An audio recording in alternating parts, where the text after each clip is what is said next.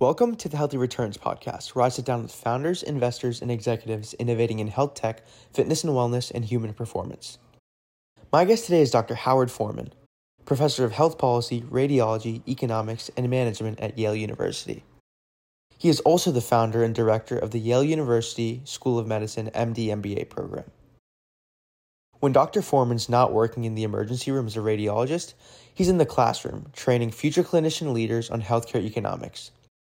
And if he's not in the classroom, he's most likely recording an episode of his own podcast, Health in Veritas, where he and fellow Yale professor Dr. Harlan Krumholz dive into the latest news and ideas in healthcare today. Dr. Forman's wide array of expertise as a physician professor makes for an insightful conversation spanning AI, social determinants of health, private equity in healthcare, and whole body MRIs.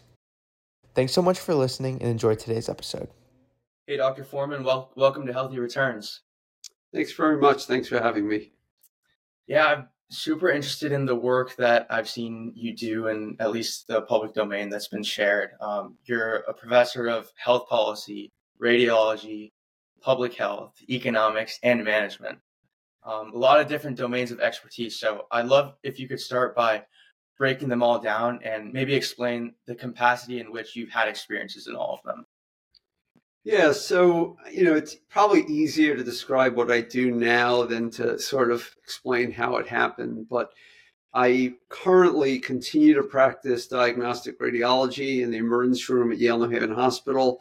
I did that even last night. And I am also the director of finance and at various times slightly different titles, but effectively been involved in the financial management of what is now a $80+ million clinical practice in the School of Medicine. So it's not a small business, and very much involved in understanding how we pay for the delivery of imaging services and how we get paid for the delivery of imaging services.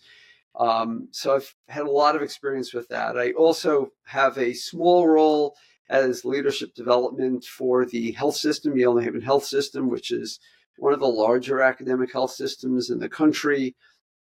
And then I run our various educational programs at Yale. So I run the healthcare management program in our School of Public Health, which is our second or third largest program in the School of Public Health.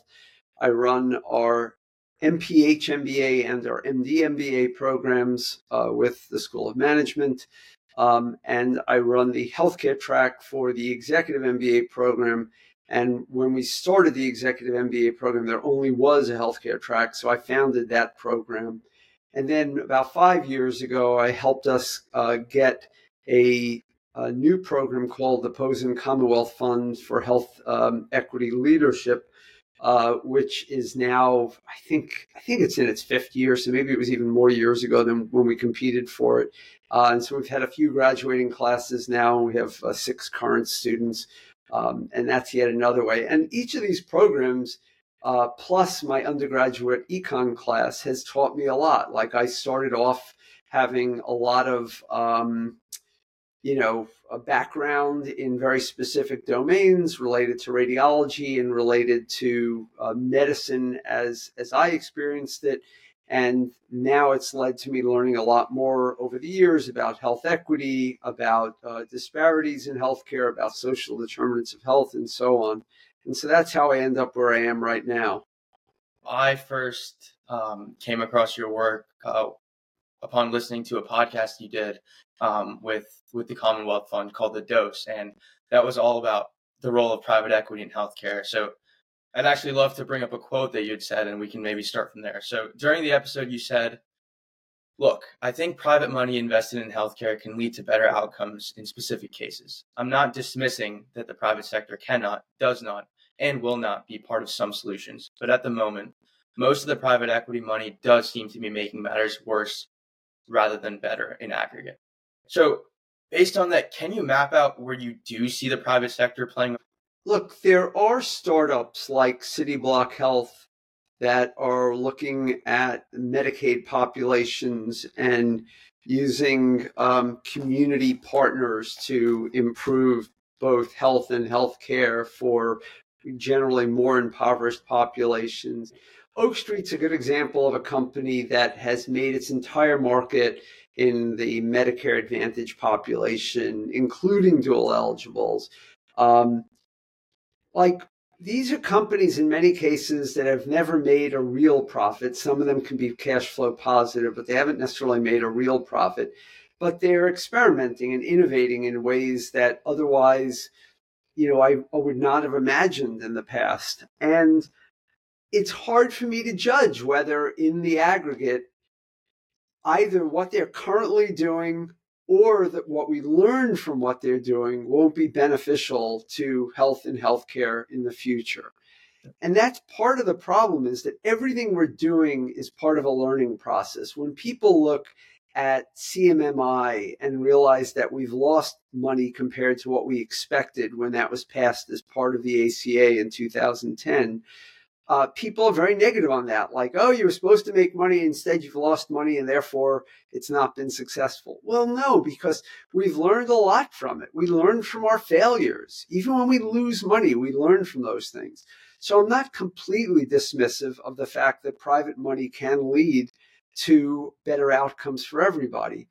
On the other hand, in between Joel's podcast that we did just a few months ago, and now an article has come out in JAMA, I believe, and I don't remember which JAMA journal it was, but that showed that private equity owned hospitals have performed worse on quality measures and some other measures compared with non-private equity owned hospitals. And that's really disturbing. And then right in my backyard of Waterbury, where a private equity firm owns several facilities, including Waterbury Hospital, we are seeing tremendous damage occurring. And a lot of it does seem to flow from the fact that a private equity actor stepped in, stripped the assets of their real estate, reduced spending on infrastructure, ultimately got hacked, ultimately did not have the wherewithal to recover from the hack,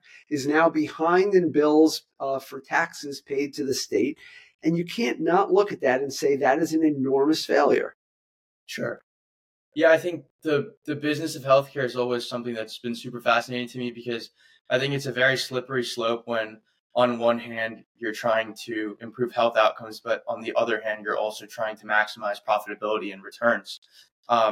Do you think about that in any sort of way? And are there maybe companies that do both really well, and that maybe, when their margins are the greatest is when their customers and their patients are the most healthy? So when I teach my classes, I tend to remind people that the difference between a not-for-profit and a for-profit is not a great one. Like, not-for-profits very often pay their CEOs as much or more than for-profits. Not-for-profits do have to make a profit. The only difference is that the profit cannot flow back to shareholders, but rather to the community or the institution.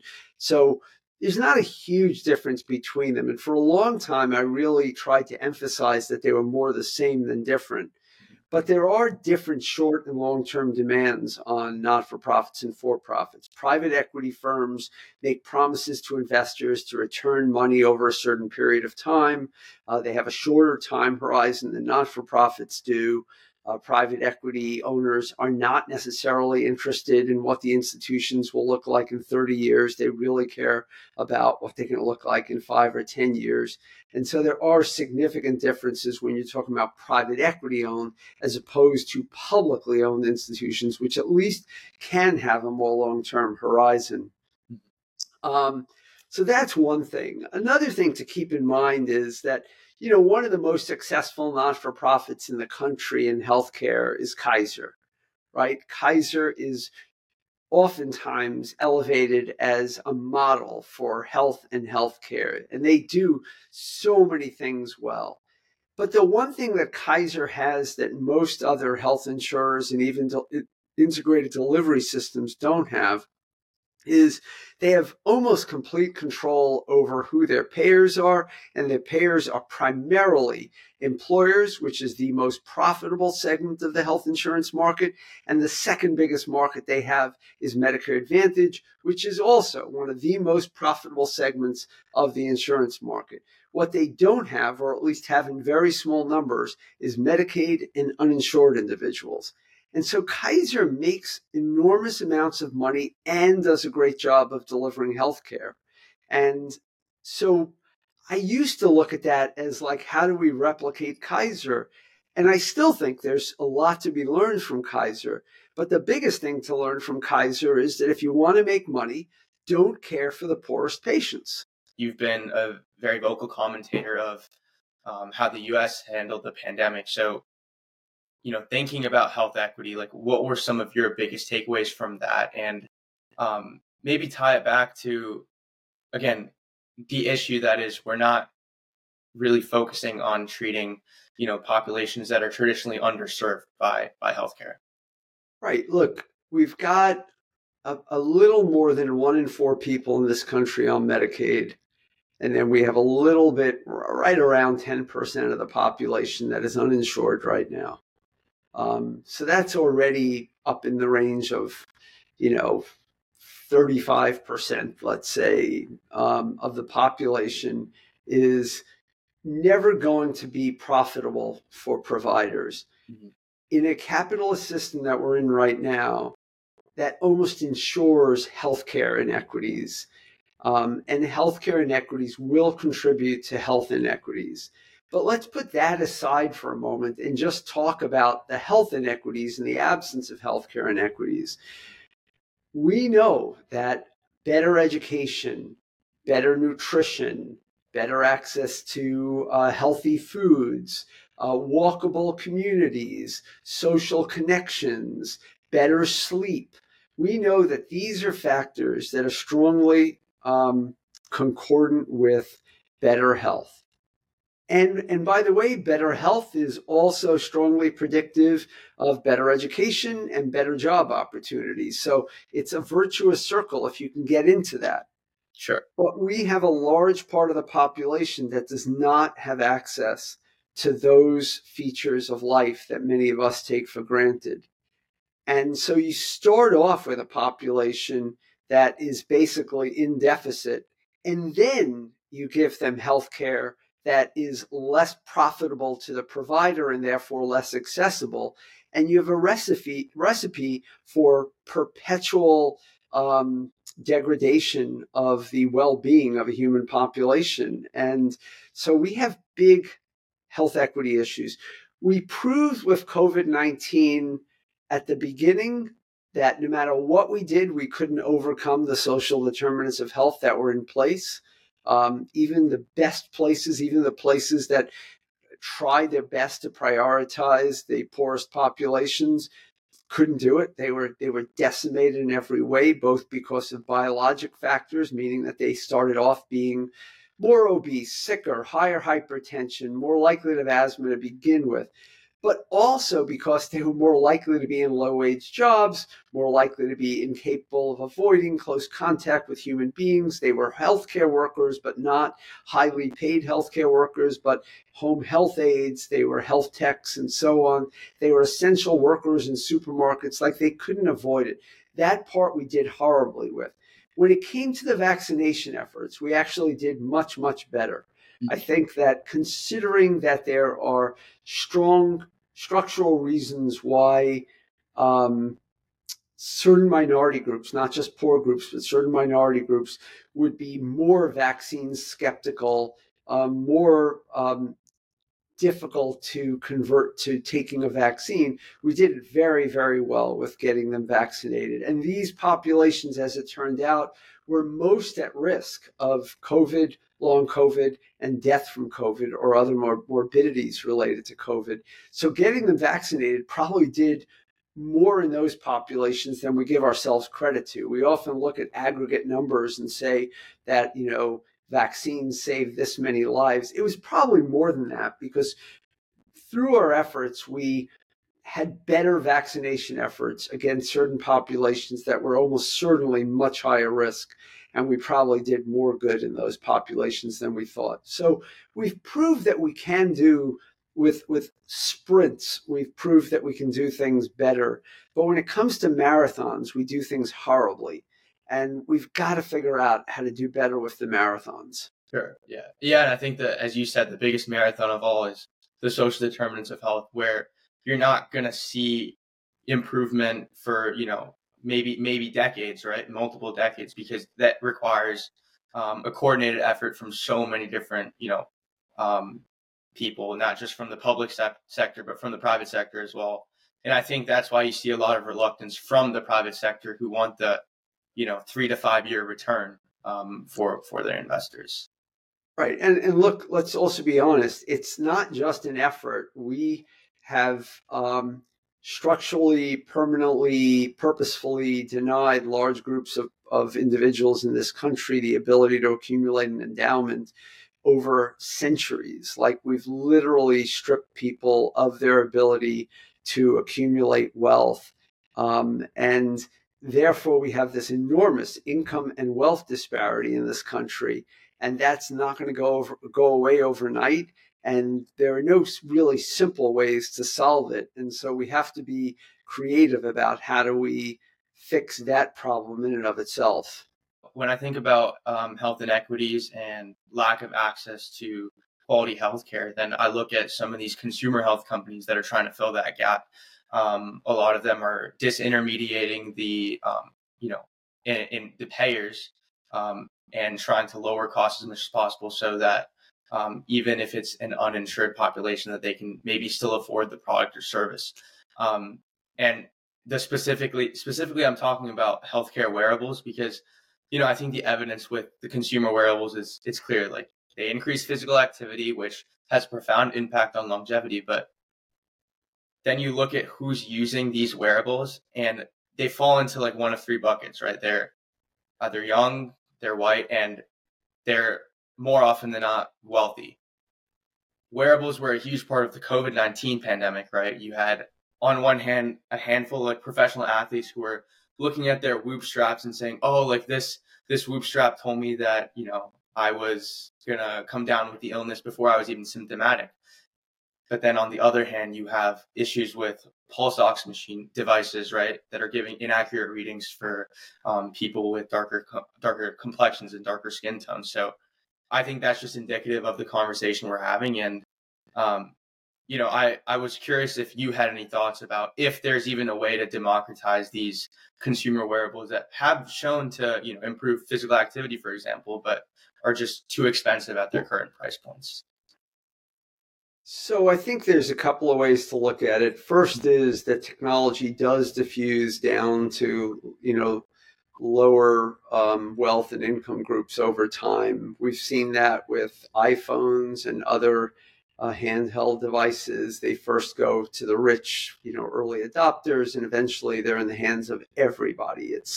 It is remarkable. There are people that are panhandling in the street, but they have to have a phone, because honestly, you can't exist in the world today without a phone. So I think that's one thing to keep in mind, that we do have the poorest elements will eventually benefit. But from an equity point of view, is that acceptable to us? And at what point does it become acceptable to us?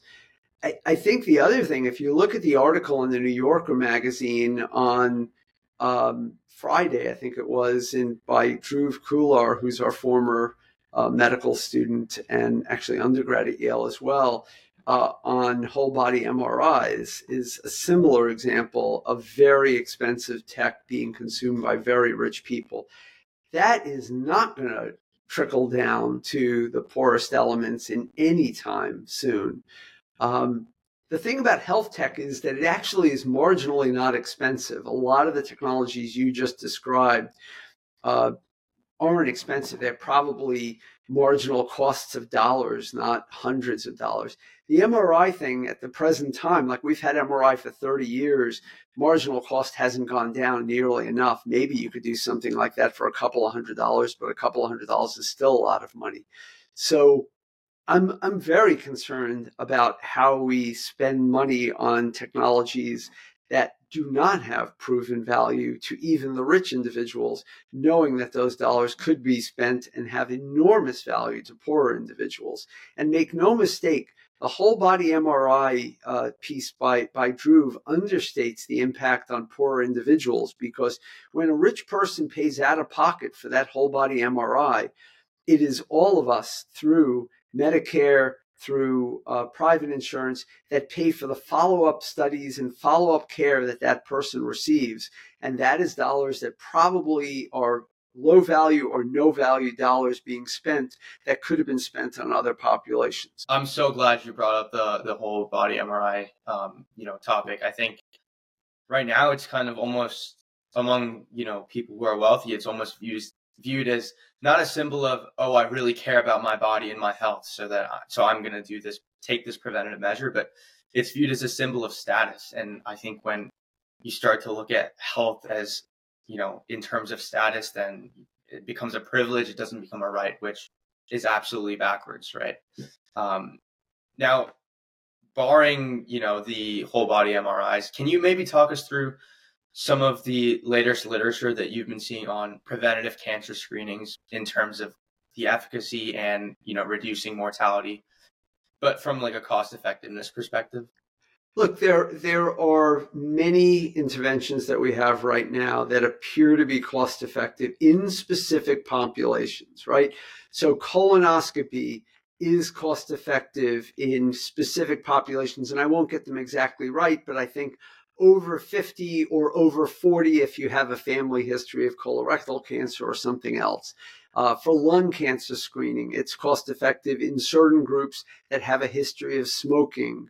For breast imaging, it's for, I think, women over 40 now or over 35 if they have a dense breast or something like that. I mean, there's specific criteria, and I'm not a primary care doctor, so I don't spend enough time knowing them precisely, but there are specific things for which we know they work in specific categories. The problem, again, is when we start applying these to larger and larger populations that don't neatly fit into the tested categories, and then they become less cost effective. The problem is that when we don't do as diligent a job with the screening as we did when we did the trial. So are your breast images being read by the best breast imagers, breast mammographers? Is your colonoscopy being done by somebody who's a high volume, high effectiveness gastroenterologist? Is your lung cancer screening being interpreted by a dedicated, well-trained thoracic radiologist? Like, we really do want the best people doing them on the right populations. And all too often, these screening exams start being done on the wrong populations or by less qualified individuals. Now, when I look at the flip side, not of the patient, but of radiologists like yourself, I would be kicking myself if I didn't ask this question to you. Where do you see the role of AI in all of this, again, in terms of like a cost effectiveness perspective? So, AI is phenomenal already. It already does a lot. I wrote my first piece on AI and radiology like 7 or 8 years ago now. And at the time, if you would have asked me when we would see like AI starting to replace radiologists, I probably would have said 5 years, and it'll be very, very slow. And I know what I thought. I don't remember what I would have thought time-wise, but I know what I thought would happen is I thought some of the low-hanging fruit would start to get automated. That has not happened. What has become automated is very specific functions that allow radiologists to operate either more efficiently or more effectively or both. An example of that is for pulmonary embolus, a certain software that we use at Yale and for which I have no other conflict but use it as a radiologist. That software reduces a missed pulmonary emboli, a certain type of pulmonary emboli, by 59%. So we pick up way more patients now with that software than we used to when we were just using the human eye. It's not replacing radiologists, but if you had to guess, you would say that radiologists are probably reading these studies faster, and therefore you need fewer radiologists to read the same volume across the entire nation if everybody was using this software. The same is true for a lot of other minor and major applications within the AI space. Things like rib fracture detection, pneumothorax detection, bleeds inside the brain are particularly good. It does a really nice job with that, and I think it is making radiologists better and speeding them up. Is it having some impact on demand for radiologists? Pretty sure it is. Is it reducing the actual need for radiologists? No, because the demand for the radiology imaging is going faster than the reduction in demand is occurring from AI. And so no one's noticing a decrease in demand for radiologists, but it's doing a good job for us. As you mentioned, you started the MD MBA program at Yale. What, in your opinion, like, why do you think it's important for future doctors and future clinicians to be thinking about the economics of healthcare?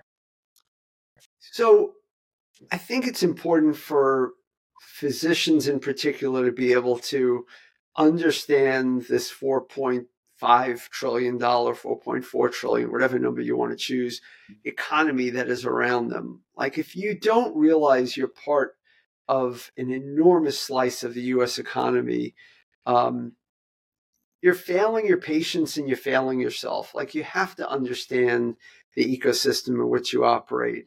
And you can do it casually, and courses in medical school will be satisfactory for that, or you can play a more active role. And we've been really proud. Among our first 100 graduates, I think only 4 have not gone ahead and done an internship. So we've been training clinician leaders, not just leaders in healthcare.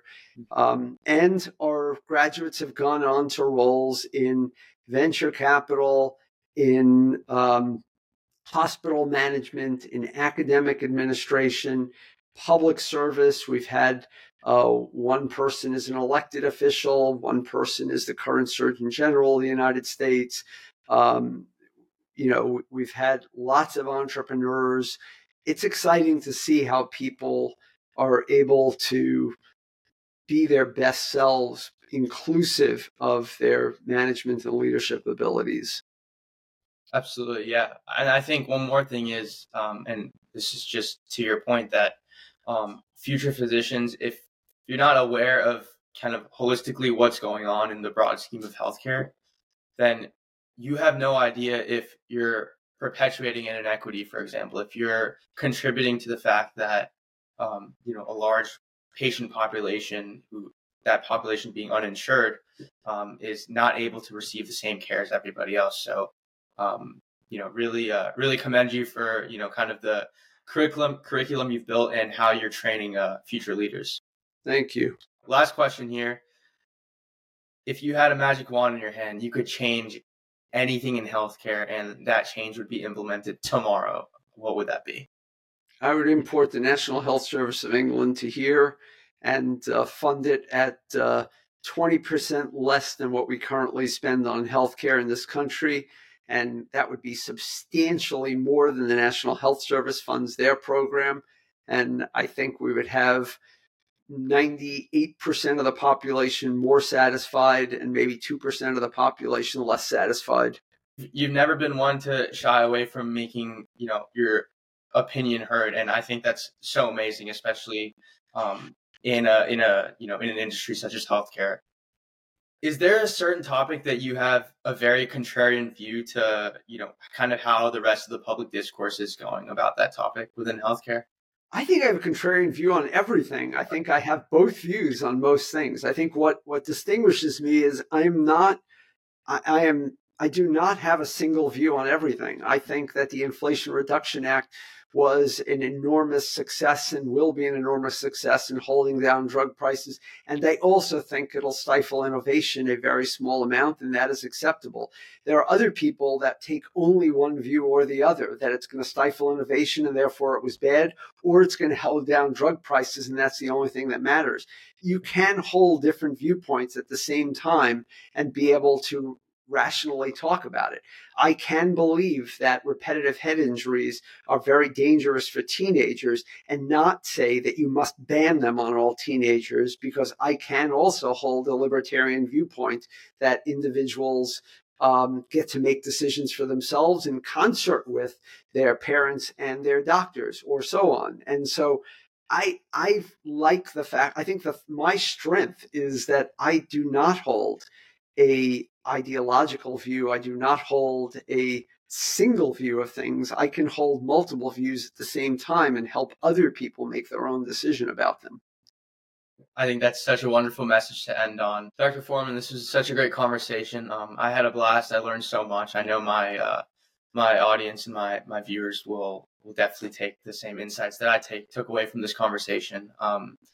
I know you have a very successful podcast as well called Health and Veritas. So how can people follow and support you, your podcast, and the rest of the work that you continue to do? As with your podcast, we're available wherever podcasts are found, on Spotify, Google Play, or whatever it's called, and Apple Podcasts. And we're very happy with it. Much like yours, it's conversational. We have a guest every week, not every week, but most weeks. And Harlan and I banter about various topics. And Harlan Krumholtz, in my opinion, is one of the greatest health policy leaders in the country, and really a scholar. And I'm much more of a teacher.